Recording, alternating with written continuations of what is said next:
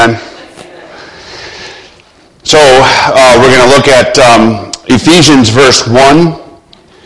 chapter 1, verse 3. I took some liberties here, and I put a period where there's a comma in the Bible. You might think that's blasphemy, but you got to understand that in the original Greek, verses 3 through 14 is one sentence. That's one sentence. So all of our English Bibles, people have taken liberties to help us, and they put periods where Paul did not put periods, or the Greek language would not have put periods.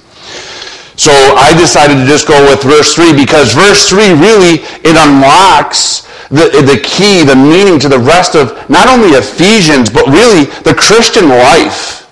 The idea of where we stand with God has absolute, complete effect on how we react and how we live our lives.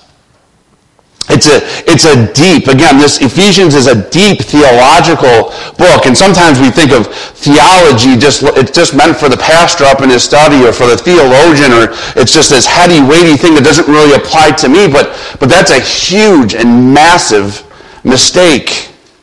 See, because perception and perspective have a profound effect on how we respond and act to life. Perception being the way we understand something, and perspective being our point of view. It has a profound effect on how we respond and react and act in life. I'll give you an example. My wife, Kim. My wife, Kim, is allergic to bees. She is terrified of bees. It makes for a very interesting summer, every summer. And when she was a little kid, when she was younger, she was by the Niagara River, back at home in Buffalo, and she was with her friends, and they were walking the river. It was very peaceful, and there's people everywhere, summer day, and they're walking the river, and it's not uncommon for there to be pedestrians walking and bikes going up and down the path. Well, my wife, as she's walking, hears a bee directly in her ear and starts freaking out, and whether she's flailing about and screaming and yelling, creating a scene, and whatever she can do, she can't get the buzz out of her ear, so she decides to go into the water. The problem it wasn't a bee, it was a bicycle driving by. So her perception and her perspective drove her reaction and her action in life. Had she had a different perception, she would have been dry and a lot less embarrassed, even right now.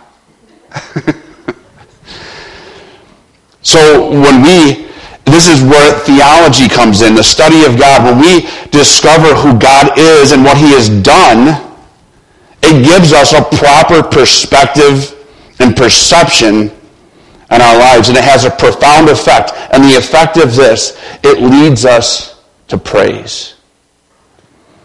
It leads us to praise and to worship, not just on Sunday morning, but to live a life dedicated in everything that we do, the posture of praising God, everything under the glory of Him. Worship constantly Him. Otherwise, we're in severe danger of worshiping things that are not worthy of worship. This is how Paul starts it. He says, blessed. Blessed. This Greek word here really means that he is worthy of praise. It's an act of worship. Praise. Praise means to make a joyful noise. Psalm 150 explains it completely, beautifully. It says, praise Him with a trumpet sound. Praise Him with lute and harp. Praise Him with tambourine and dance. Praise Him with strings and pipe. Praise Him with sounds, cymbals. Praise Him with loud clashing cymbals. See, we're created to worship. It doesn't matter if we're worshiping God. If we're not worshiping God, guess what we're worshiping? Something unworthy of worship. You can't stop us from worshiping. We will put something at the altar of our lives and live unto it. And what Paul is saying is, it is God that deserves to be in that position. Now that's difficult sometimes in life, is it not? Because when we live our lives, it doesn't seem like there's always a reason to praise God. There's difficulty and tragedy and sin and hardship. But when we're focused in on that, we have the wrong perspective and the wrong perception. He says, blessed, the one worthy of praise is who? Is God and the Father of our Lord Jesus Christ. I love what he does there. He puts Jesus Christ for who he is, fully man and fully God. He says that he is the God of Christ, and that the Son took flesh and became man. And he is also the Father in Christ, and that he is both God and the Word and the Son. So this is God, the Father of our Lord Jesus Christ. He is the one that is worthy of praise. He is the only one worthy of praise. And then Paul tells us why. It says he has blessed us. God is the one worthy of praise because he is the one who has blessed us. Now, we want to think of this as common grace. We understand that there's common grace, there's common blessing. We know that the world got so evil, so awful, that he flooded it. And then he puts a rainbow on the sky, and he promised, I'm not going to let it get there again. And from that time, there is blessing for the wicked as well as the righteous. There's a common blessing. The Bible puts it like this. It says in Matthew chapter 5, he says, for he makes his sun rise on the evil and the good, and he sends rain on the just and the unjust. This is that common thing that we're all going to live in. And sometimes you think, well, why does good things happen to bad people? Well, it's mercy that good things happen to bad people. It caps evil. It puts a limit to evil deeds. Without that common grace, we would be much worse off than we are today. That's not what he's talking about here when he's talking about blessing. He says, who has blessed us? Who is he talking about? He's talking about his church. This is a special grace. This is a grace that is only enjoyed by Christian people. It's like Ellie. Ellie has friends, and I have all but one loved Ellie's friends. All but one. I've loved them. And I give them grace, and they come over, I give them grace, and I treat them well. All of them. But then there's a special way that I treat my daughter, amen? I don't treat my daughter the same way I treat her friends. I treat her friends well. But there's things that are held, gifts and attention and grace and mercy that are withheld and sustained only for my daughter. And this is what we're talking about here. It's for the children of God. It is available to all men and women. No doubt, God reaches out this invitation to all men and women, but only those who believe in Christ are in a position to be his children, to be adopted by him. And that's the next thing he says. He says, in Christ.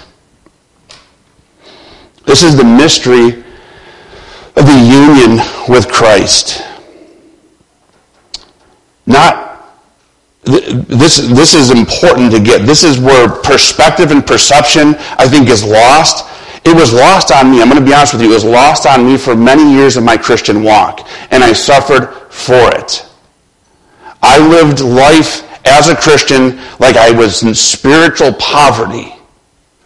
And I see as I journey through my life, so many Christians do this. Because there's this mystery. It takes some time to really try to understand. And we cannot really fully comprehend what God has done for us. It is too big. But goodness, we need to constantly try.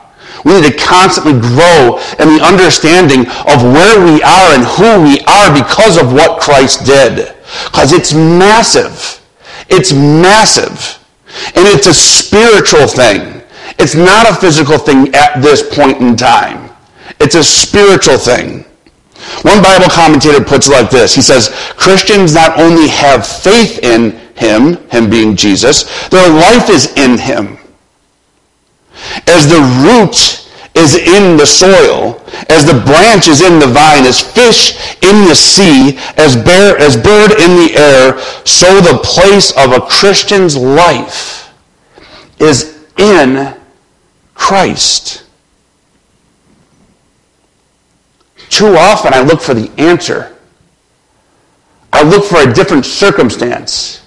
I go to my Bible to learn something, not to experience his presence. Now, learning something's okay, but what I learn should push me ultimately into this understanding, this experiential union with Christ.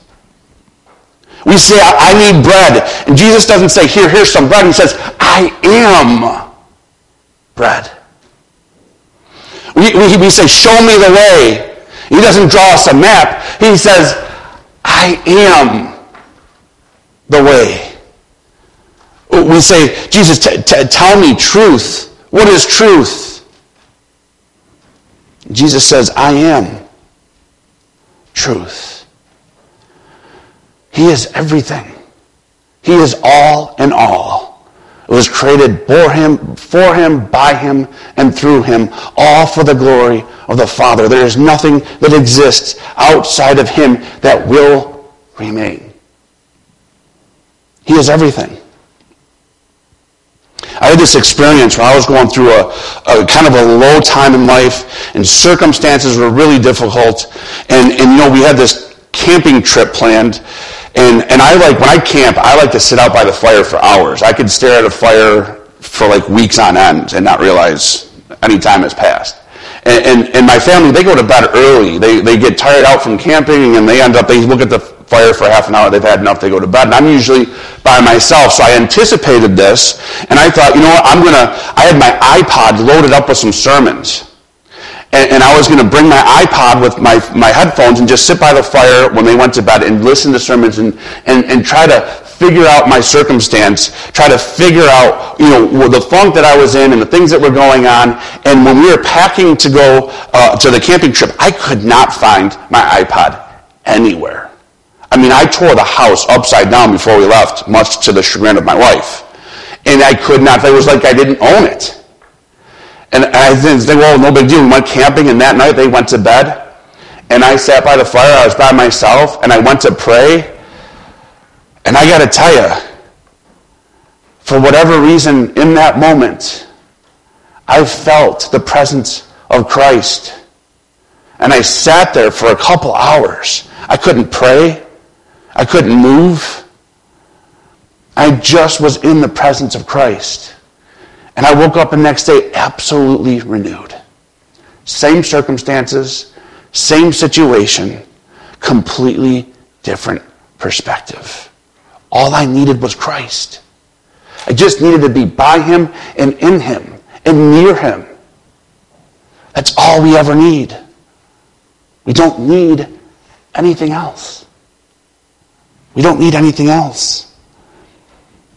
There are no spiritual blessings outside of Christ. There is nothing apart from Christ that can satisfy us. Any passion that does not end with Jesus Christ as the destination is simply a counterfeit distraction. And I know that you've all experienced this thing that we need that's going to bring us happiness, and it brings us happiness for all of 10 minutes? 10 minutes. The circumstance, it's straightened out. Oh, thank goodness, now I can relax, only for another circumstance to come down the pike. We live in a fallen world. We're never going to be free of uncomfortable circumstances. My life doesn't need to be easy for me to be happy. I just need to be in Christ.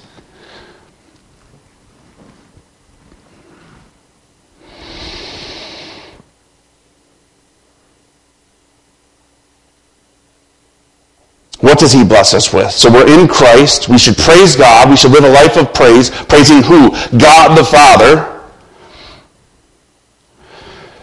Why? Because he has blessed us in Christ with what? With every spiritual blessing. Every spiritual blessing. Christ's victory over sin and death by his death and resurrection on the cross has won believers every. How many? Every spiritual blessing. Listen, you go to prayer and you go, God, give me patience. You know what he says? I have. God, help me to I have. God, I need this. No, you don't. You have it. You have it. But where's your perspective? Where's your perception? Where are you living life from? That becomes the question. That's the hindrance of my being able to obtain and experience these spiritual blessings. Again, these aren't temporal blessings, although those come from God too, no doubt about it. They come from God. And we should praise God and we should ask for those, there's no doubt about it. But when he doesn't grant those temporal blessings, when he doesn't grant healing, when he doesn't grant wealth, when he doesn't grant a better circumstance, what Paul is saying is that across our lips should be praise God. Because we know, listen, even Lazarus, right? He resurrected from the dead. That's amazing. That's incredible. He did that to die again. Right? And Jesus Christ walked the earth, and in his ministry, that whole region where his ministry was, there wasn't a single disease or illness left. And every single one of those people got sick and died. It's temporal. That isn't the grand point. What we need is spiritual blessing, and that has been given to us. This spiritual blessing is bound up literally in the Spirit. It's bound up by the Holy Spirit. It is the presence and the work of the Holy Spirit that we get every spiritual blessing. It is through and in and by the Spirit that a Christian is united in Christ and drawn into the realm of Christ's kingdom. This is the explanation point. This is what I missed so many years walking, or at least I've allowed myself to walk, not forcing myself back into this position. Where are these heavenly blessings? The very last thing he tells us is that these heavenly blessings are in the heavenly places. These spiritual blessings are in the heavenly places. What is the heavenly places? Or it could be translated the heavenlies. We know sometimes when the Bible says heaven, it just means the air above us. That's not what it's talking about. And sometimes when we think of heaven, we think of where we're going to reunite with our families and live forever. That's not what it's talking about. It's not talking about the new earth and the new heaven that's coming. It's talking about the realm that's before us right now that we can't see. And because we can't see it, it's easy to forget about it. But let me reassure you this morning, it is as real as anything you've ever seen in your life. And it is where everything is taking place. We see, what we experience, what we witness comes out of this realm, what Paul calls the heavenlies or the heavenly places. It is the sphere of our blessing. It's the place in which Christ has been raised. It is the place of spiritual warfare and conquest. It is the place of principalities and powers. It is the place in which a believer also has been raised spiritually. It's like if somebody buys a house in a ravine. We were up in the Adirondacks a few weeks, where I was anyway, a couple months ago, and you wonder how they get any reception in some of those areas up there. Beautiful place. But some of those houses are way down these tall trees. And it's like the guy who buys this house and he gets a nice big screen TV and he gets an antenna on top of his house. He wants all the channels. And then he turns on a TV and it's just all messed up. The picture is constantly messed up. So he spends all this time constantly trying to play with the TV and fix the settings and mess around with the TV. And he goes on the roof and he's changing the position constantly of the antenna. And he's constantly trying to get a clearer picture to fix his situation. The problem isn't the TV and it's not the antenna. It's his location. He's too low. He's in the wrong location. See, I've done that with my life. I don't know about you, but I've done that with my life. I've tried to control the knowledge. I've tried to try harder. I've tried to tweak things and work things out and work on myself, trying desperately to have a clearer life, a better life, a happier life, only to find myself extremely frustrated, not realizing my problem was my location. My mind was not set on the things of heaven. It was set on the things of this world. I was acting and behaving as though this were it. And the human resources were the source of power. It is not so.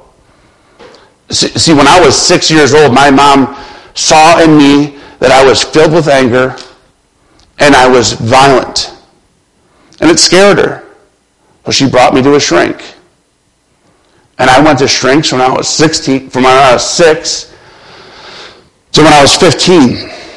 Shrink after shrink after shrink, turning the knobs, changing the antenna, giving me medicine. And by the time I was 15, every year passing, I grew more angry and more violent. Because I had no blessings in the spiritual realm. I had no blessing in the heavenly places. I was of this world. I was worldly. I lived in this world. I was from this world. This world was my home. This world was what I cared about. I lacked completely in the heavenly places. And then I came to Christ. And everything changed. Everything changed. What did I do? What effort did I put into it? Nothing. Nothing. I just came to Christ. I was in Christ. And this drug addiction and alcoholism that I could not lick with all of my might fell from me. This horrible anger I couldn't control, gone. I haven't unnecessarily put my hands on somebody since that moment I came into Christ. Why? Because in that moment, I was filled with the Holy Spirit, then connected to the heavenly place. I no longer was from this world. This world was no longer my home. I have no business trying to make this world my home. I must operate completely where my home really is. That's where all my spiritual blessings are. Every single thing that I need is not here, and it's never going to be. It's in heaven.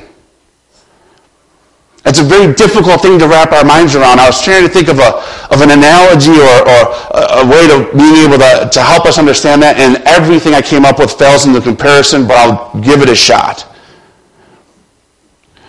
Because of COVID, we all became familiar with Zoom. And Zoom's awesome because it enables me to be here in Kingston and meet with somebody in California.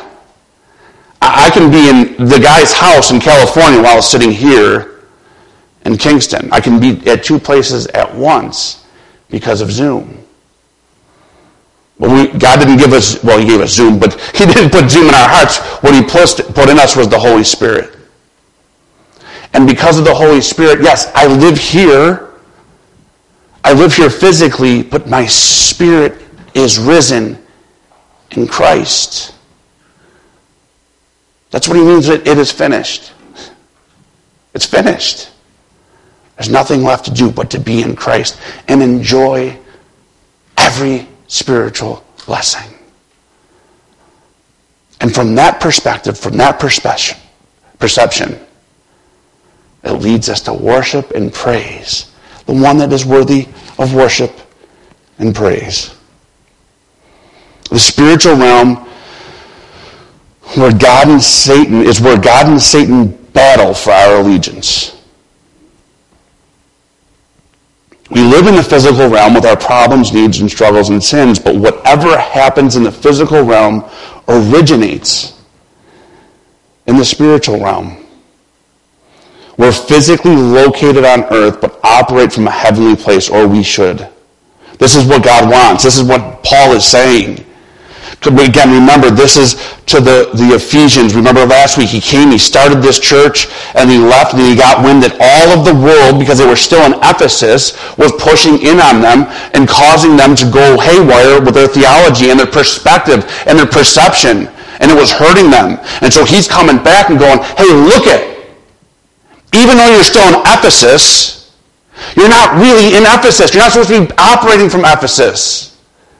You're supposed to be operating from a heavenly perspective. What a reminder this morning.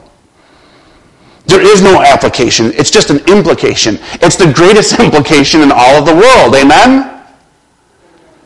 That we are in heaven with Christ.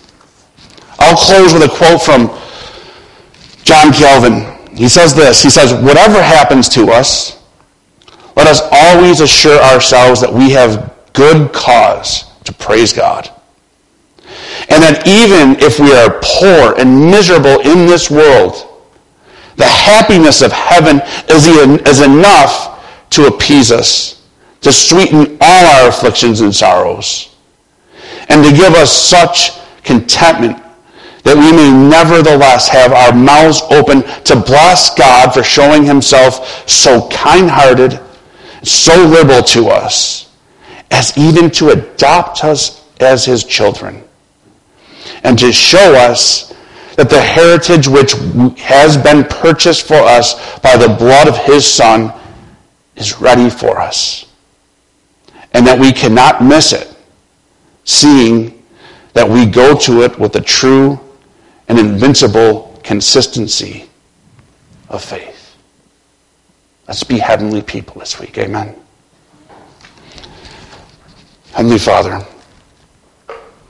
God, I just pray, Lord, that the Holy Spirit working through all of us this morning, Lord God, to help us, to allow us to see and experience and know to an even deeper level where we have been called, Father God. It's a tragic thing to watch a Christian who is a millionaire spiritually live a life of spiritual poverty. To be miserable, to just get wrapped up in this world when this isn't his home. There's nothing here for us, God. Help us to remind ourselves of that and to praise you come what may, because we know that in Christ we have everything that we need. That our perception and our perspective needs to be a heavenly one. Help us, God. Help us in the Holy Spirit to remind us, to convict us, to bring us back, to seal us, that we might live our lives out, not from a worldly perspective, but from a heavenly perspective that leads to a constant praise of you. It's in Jesus' name we pray. Amen.